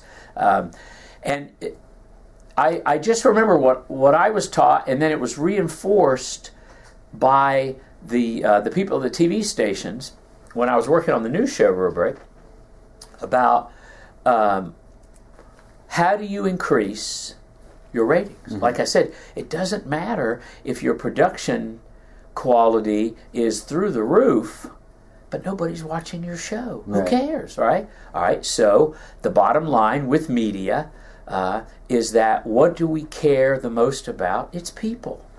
We care. So like in our documentary category, I always tell our students, look, you can focus on an issue if you want. Let's say the homeless, or let's say autism, or whatever the issue that you want to face, becoming a senior, the aging of the population. But I said, you need to make the focus of your documentary a person or a group of people, because that's what we care about the most. What we're drawn into when we watch movies is it's the person, right? It's what happens to the hero or to the villain. Mm-hmm. And we know from market research, and I did my internship for my master's degree at Channel 8. And there was a reporter there named Bob Height. Yep, I remember him. And a lady next to him who's still there, Gail Sierens. People would tune in to watch because they either felt comfortable with, they liked them, there was some kind of connection with those anchors. So that's really how the anchors started being a separate thing. And I saw in the early years of our own contest that, the video I just showed you, Kevin, it's cute kids at the elementary level. And they don't have to be clowning or singing, but they make or break the show. You have to have journalism, and you want smooth editing, and you want decent lighting and camera work. But the anchors, their charisma, their personality, your ability as a viewer to connect with them is so critical that it was kind of obvious. We've had anchor categories from the beginning because, like I said, between the research and what really stood out was that, hey, and again, we go back to the Academy Awards. They've always had Best Actor and Best Actress. Mm-hmm. We talk about segments of interest, getting lots of students on camera. Those are things that... Yeah, I saw those in there. Yeah, those are things that are motivational. If you see yourself or a friend on camera, you're more likely to want to watch, whether it's an interview or just footage of the game or something like that.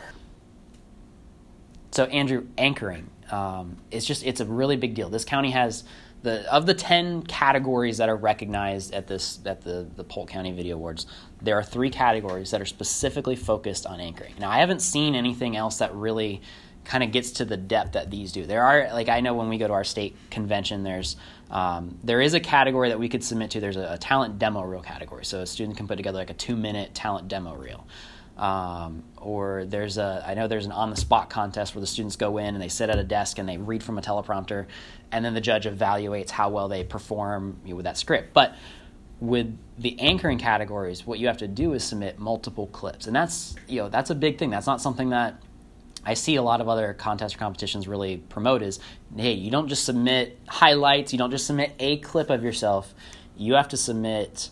Is it 10 clips, or they reduced it to 5? I think it used to be 10. They've reduced it to 5, so it's 5 clips of your work from throughout the year. And sending in those clips, they really want to see on-camera presence, right? They want to see how well you perform on camera. And so it really kind of promotes this idea of doing segments where your anchors are in front of the camera a little bit more. Usually you might see in a reporting segment, you might see a reporter stand up, and then so that person appears in front of the camera for 2 sentences. But I think what this county has really promoted is the idea of seeing your students on camera more and having them really engage with their audience. I would tell any new advisor that actually there's 2 things I guess I tell them. I tell them, number 1, don't worry so much about the studio. Get out in the field and try to produce stuff out in the field, because that's where things are happening. Get your students out in the field. But the other thing I tell them is make sure that you've got people on camera who are capable of being on camera and performing on camera. I guess tell us a bit about how that is really emphasized in this district, and how the anchoring categories, having separate award categories specifically. There's a male solo category, a female solo category, and an announcing team category. How you find that to be influential? The anchoring categories and the video awards do help to make the emphasis on the presentation of the students on camera come to the forefront whenever you're thinking about how to create a show. As you mentioned, you already talked a lot about this. It just makes us aware of how powerful these people, these faces, right, who are anchoring, holding down the show, how powerful that influence is. The anchors are the first thing you see when the show starts, and they're the last thing you see when the show ends. So they become, in essence, for those 5, 10, 15, however long your show is, they are the face of your program. And for anybody else who's watching the show who's not from the school, they are somewhat the face of the school itself, right? So it's really important that these people are professional. That doesn't mean they're not having fun, again, but that they and in fact, I would argue it's important that they are having fun. Yeah, they should, exactly. They should have fun. They should look like they're enjoying what they're doing. They shouldn't, hi, welcome, this is Ignition TV, and today on our show we have some segments about, that nobody wants to watch that. So the anchors need to be vivacious and just enjoying what they're doing, because when they like what they're doing and then the audience is captured by that, you can't help but be drawn in to whatever it is that the show is about. Like we talked about earlier with our creative shows, it's fun to where the segments are not the only creative and entertaining thing in the show. You want to get back to the anchors because the anchors are so fun to watch. And the awards help to celebrate that. As you mentioned, the male solo, female solo, and anchoring team, each of those three categories require that the entrant from the school submit 5 clips, and there's no limit on the length of the clip, but there is a limit on the length of the reel as a whole. So that way some clips can be longer than others, but overall, I think for male solo and female solo, they have 13 minutes, I think, maybe 14 minutes, and then anchoring team has 15 minutes, or it's somewhere around there, right? And what we try to do is at Ignition TV, we've found a lot of success in those categories by having the anchors, by submitting clips that are not just of them anchoring a news show. So sometimes, like for instance, sometimes we'll, for male solo or female solo, they will anchor a show or two, and they'll do one on location and they'll do one on the school. But they'll also submit a segment, and one segment will be very informative and educational. One segment will be very interactive, like they've gone to the Kennedy Space Center, or we've had a student who's gone through SWAT training. We've had a student who has gone to a chocolate factory and made chocolate. We've had, we have these students who are going and doing these really interactive things, right? And so that'll be part of the clips that they put on there. I've had students in the past with some really great musical ability, and so they'll take a popular song and rewrite it and create an adaptation with some new lyrics that are more tuned towards education. They took, I had 2 guys who took Bruno Mars, what was it? What is his song? Finesse? No. I'm sorry. That was this year. I had a female solo, and she took Bruno Mars' song Finesse and changed it to Success and talked about being successful in school. But Bruno Mars actually seems to be one of the more popular, at least at the moment, artists that my students like to take and change the lyrics of. They did one about graduation, and so they'll submit those. But the anchoring categories are a chance for the anchors to not just show off their skills in front of a camera when it comes time to anchor a show, but also their reporting skills, their journalism skills, and then their entertainment skills as well. But all of it still revolves around the school and education. So everything that they're doing still has a tie back to the central focus of our news show, which is to inform. Yeah, and a big part of the rubric that they're judged on is versatility. Like that's a part of the rubric is wanting to see these anchors not just behind a desk for 5 clips that you submit. Right. Like you want to see them in different settings, doing a variety of things. And I know when we were in high school, we did some segments. They were well structured and written segments, but sometimes they were. Once you got to the end of it, you realize, that segment didn't really have a point or purpose. Sometimes we did a couple things where it was just a creative sketch maybe, but it was presented professionally, but it wasn't. I know, at least speaking for me, there were a couple things we did that were not so informative, but just kind of more of a sketch. But it gave us a chance to show off our versatility and to show off our on-camera ability, because that's really kind of what they're also being judged on is their ability to capture an audience, right, and whatever they're presenting to that audience. But yeah, I think that's just such a huge thing and such an important thing that this county has really emphasized, and what's allowed some of the work of these programs to flourish. Well, yeah, they're telling students, they're giving students an opportunity to show off so many different skills, right? Not only in their presentation, but like you said, in their ability to act and to have fun, or sometimes to sing, and this. And that's a rare opportunity. I think that's a chance that a lot of students who would enter into this sort of field wouldn't get. You've got, oftentimes the arts are compared with athletics, but you've got your star players who get that sort of, how can I show off my skills, and everybody's watching them, and this is a chance for, in some ways, your star, players to really show off what they can do. And it's okay because it motivates other people to also develop their skills. All right, so let's kind of start to, I guess, wrap this up a little bit. First of all, Andrew, I mentioned way back at the beginning of this that you were moving on from your program. So you've taught for 9 years now and moving on. Do you want to tell us a little bit about some of the things that you're moving on to doing now in life after teaching? Well, I am moving on. I am still teaching television production, though. I will still be teaching workshops in the county, and I am adjuncting at a local university, and I'm teaching broadcast there as well as the advisor. You're going to mention that Southeastern University. You guys have a pretty cool program. Yeah, it's an Assembly of God university, a private university in Lakeland, Florida, but it has an absolutely wonderful broadcast program and film program.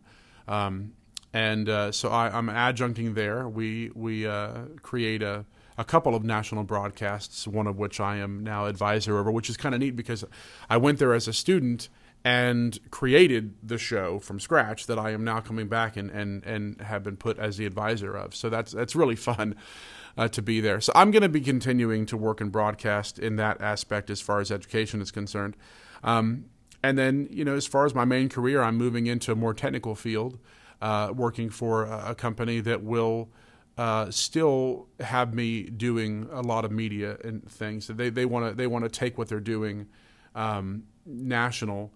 It is national, but they want to take what they're doing and create curriculum and media that will be able to reach more people, so that more people can get excited about what they're doing. And so that's why they're bringing me on, is because I have a background in media and in education. So I may be stepping out of the high school classroom, but that doesn't mean I'm stepping out of teaching people or using these skills to create content. But these last 9 years have been just the best. There's been a lot of ups and downs. I've learned a lot as an advisor, and I still am excited about sharing that with other people. And you plugged your website. You said ignitiontelevision.com if anyone wants to check out what any of your program has done. Where can anyone who, everything we just talked about in relation to the Polk County Video Awards, if someone's like, all right, I want to check this out, I want to see a little bit more about this, where can they go and how can they? Yeah, the best way to find out what ITV is doing is ITV does have a website connected to our county's website.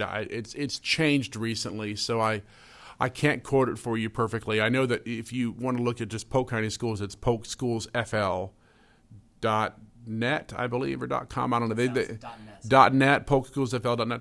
But the best way to look at ITV in particular is to look it up on YouTube, because they've been able to publish just an extraordinary amount of not only their ceremonies but also the entries that are winning. And so you can YouTube search for Polk County Instructional Television, and you'll find their page there. And it's the logo is a clapboard sort of logo with the ITV, and you'll be able to look at just a huge number of competition winning entries. And again, when you see this, you're not only seeing what's winning at the Polk County level, but you're seeing entries that could easily win at the state and the national level too, because of what has been created here and the level of content that is being created in Polk County. If you can win at Polk County, you can win everywhere. This is something that I when there's a new advisor, again, that's starting, and if they're something, I try to tell them about this program, because I think this program is really helpful to anyone who's trying to start a program, because you've got a culture around you that promotes success. It's really hard when you're on an island and you're doing this all by yourself. And I think what having an ITV department at the county, which I can't imagine very many districts really afford that, not just across our state but across the country. It's probably a very rare thing. That's helpful. But having this competition program kind of breeds this culture where you're aware of what's happening at the other schools. You know who these other teachers are. These other teachers know you, but also the students know each other. The students are learning who the students are at other schools. They're paying attention to what these other schools are doing, and they're learning from that. So it's kind of this idea that it takes a village to really teach and educate students. Like, it's not just all coming from you. It's not just all relying on you. It's this whole culture of this county being interconnected, and these programs kind of looking up to each other for what it is that they're doing. So one last thing I'd like you to answer is, what would you want to, after your 9 years of experience now, what would you want to tell a new advisor? And this could just be any sort of generic advice, but what would you, if you had a new advisor, whether it's the new person that ends up coming into this position or just anyone anywhere, if there's someone that's like starting at a new school and they're trying to figure out this whole being a broadcast teacher thing, and what to do, what advice would you want to give them? What would you want them to know? And that, I know there's a number of things, but what would be the primary thing that you would really want to be able to tell them and for them to know and understand? Sure. I do want to speak just for a moment on what you talked about as far as the community aspect. And this is for two reasons. Number one, because I think it's important. And number two, it'll give me a chance to think about the really difficult question you just asked. Yeah, I didn't give that one to you in advance as part of the outline. When you consider the fact that almost every high school has a football program, right? The football and sports are so essential to so many high schools, right? And it becomes just this community sort of, right, outing almost every Friday night. You got communities going to football games. And the reason why football is so exciting is because it's not one school that does it. All the schools do it. So they're playing against each other, and they want to be the best, which is promoting every single school to pour in what they can to make their program as good as it can be and to get the best players and to get the best coaches. See what I'm saying? Right? That's what you can do with ITV. And it looks a little bit different, of course. You don't have a whole bunch of people in the stands watching a big monitor with a show on it.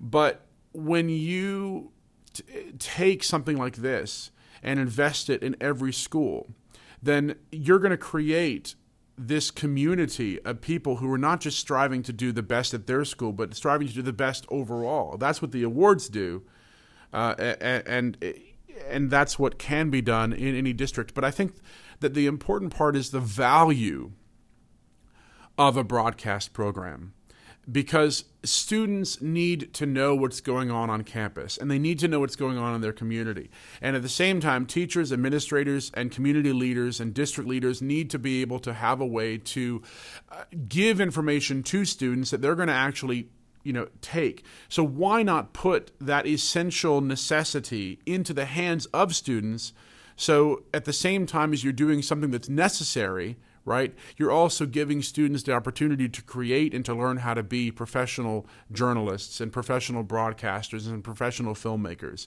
It's a win-win situation because it accomplishes a goal that the district and the schools need to do anyway. So you might as well have fun with it and give students the opportunity to learn these things that can take them forward into a career.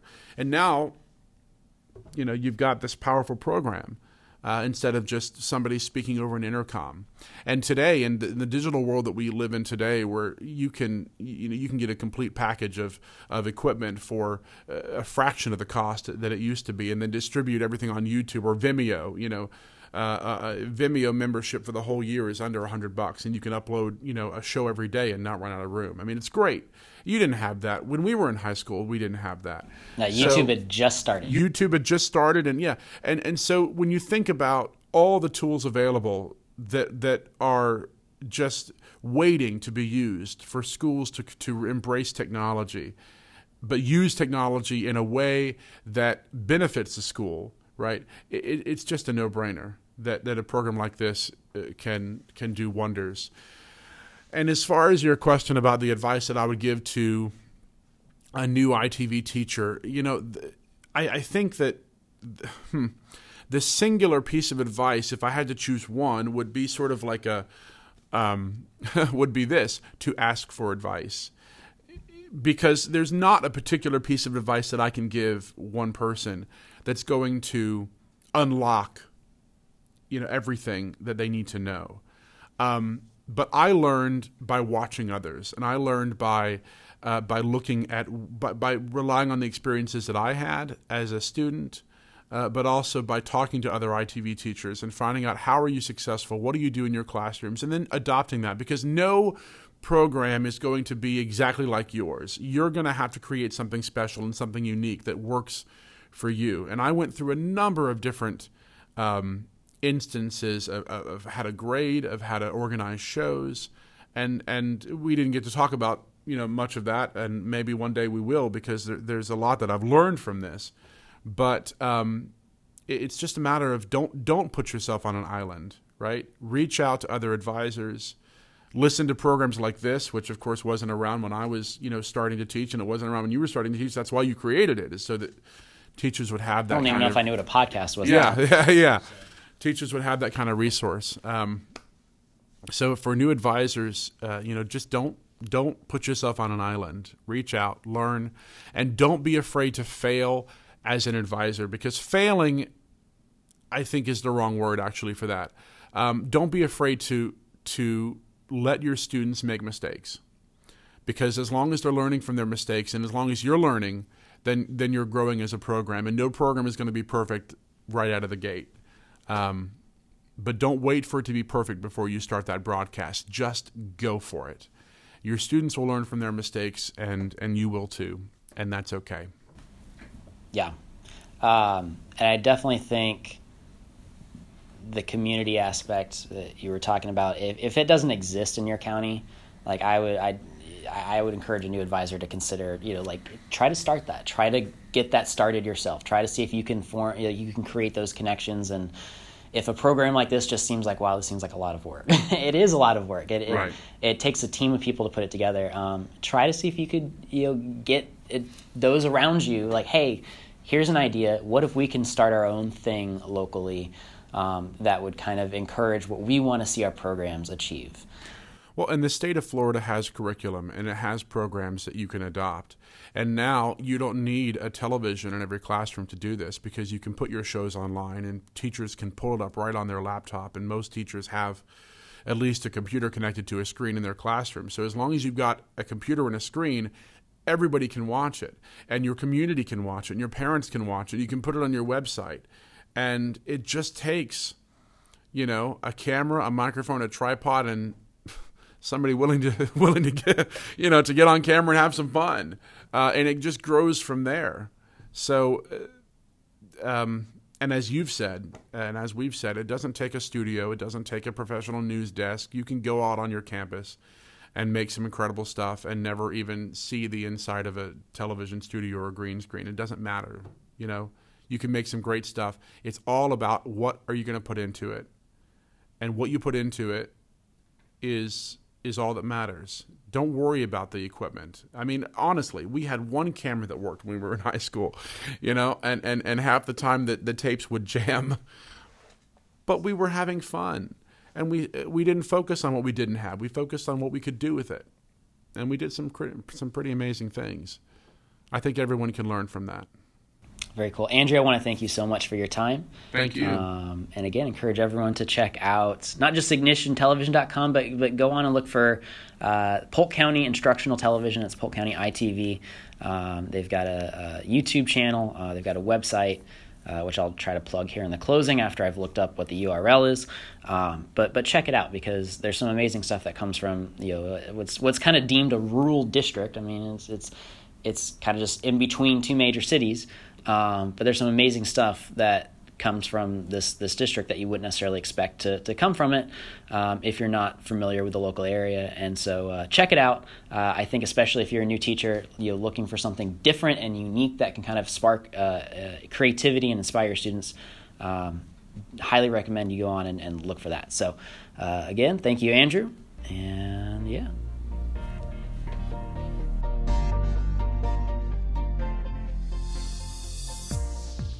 And so that website is itv.polk-fl.net. Again, that's itv.polk-fl.net. They've redone it lately, and it doesn't look like it has been fully built with some of the things that they've set up, but you can find a good amount of information about what they do for their county awards and a bit about their ITV department. Nearly all of the previous ceremonies are on YouTube going back to 1996. Take a look at one of them just to see for yourself what they do for that event. If you just type Polk County Video Awards into the search box on YouTube, you'll see their channel come up. To come back to something I briefly mentioned at the start of this episode, in my second year of teaching, I did attempt to start something like this in the district where I teach. I organized the contest categories and judging and planned the ceremony mostly all on my own. I had another teacher working with me for the first year, but then she couldn't after that, and I didn't really have the interest in buy-in from most of the other teachers in my district. I kind of took on a if you build it, they will come mentality and figured if I did all the work and, hey, it's free to enter, that all the other schools would send in their entries and voila, we'd be off and going. But after year 3 of doing that, I just wasn't getting a lot of participation. Out of 9 high schools, only 4 sent in more than 1 entry, and only 1 other school other than my own even sent entries in to more than half of the categories. So it was mostly 3 or 4 entries per category. And because of that, it just wasn't fostering a sense of competition, nor was it fostering the community I wanted it to. So like I said in my conversation with Andrew, it doesn't necessarily take a whole department to do something like this, but it takes a team of teachers all partially invested to make it work, and I didn't have that. Ultimately, I suspended the program I had started after 3 years. My priority as a teacher is what's in the best interest of my program's overall health. I had thought doing this event at the county level would be good for my program, but I was pouring so much of myself into it without buy-in from other schools. It took a lot of me and wasn't giving back to my students or other students in the way that I wanted it to. But it doesn't mean you can't do it within your own area. Have that conversation with other teachers and get them on board. If you want some ideas from what I attempted to do, you can visit SeminoleTVAwards.weebly.com. Again, that's SeminoleTVAwards.weebly.com. Weebly is Weebly. And I have a lot of content still up there that you can go check out. So thanks for getting all the way to the end of this monster of an episode. It was longer than some movies, but I hope it was valuable to you. I'll catch you guys back here for my next conversation. No guarantees, but should be sometime before Christmas. I hope your year has started well, and happy Halloween, y'all.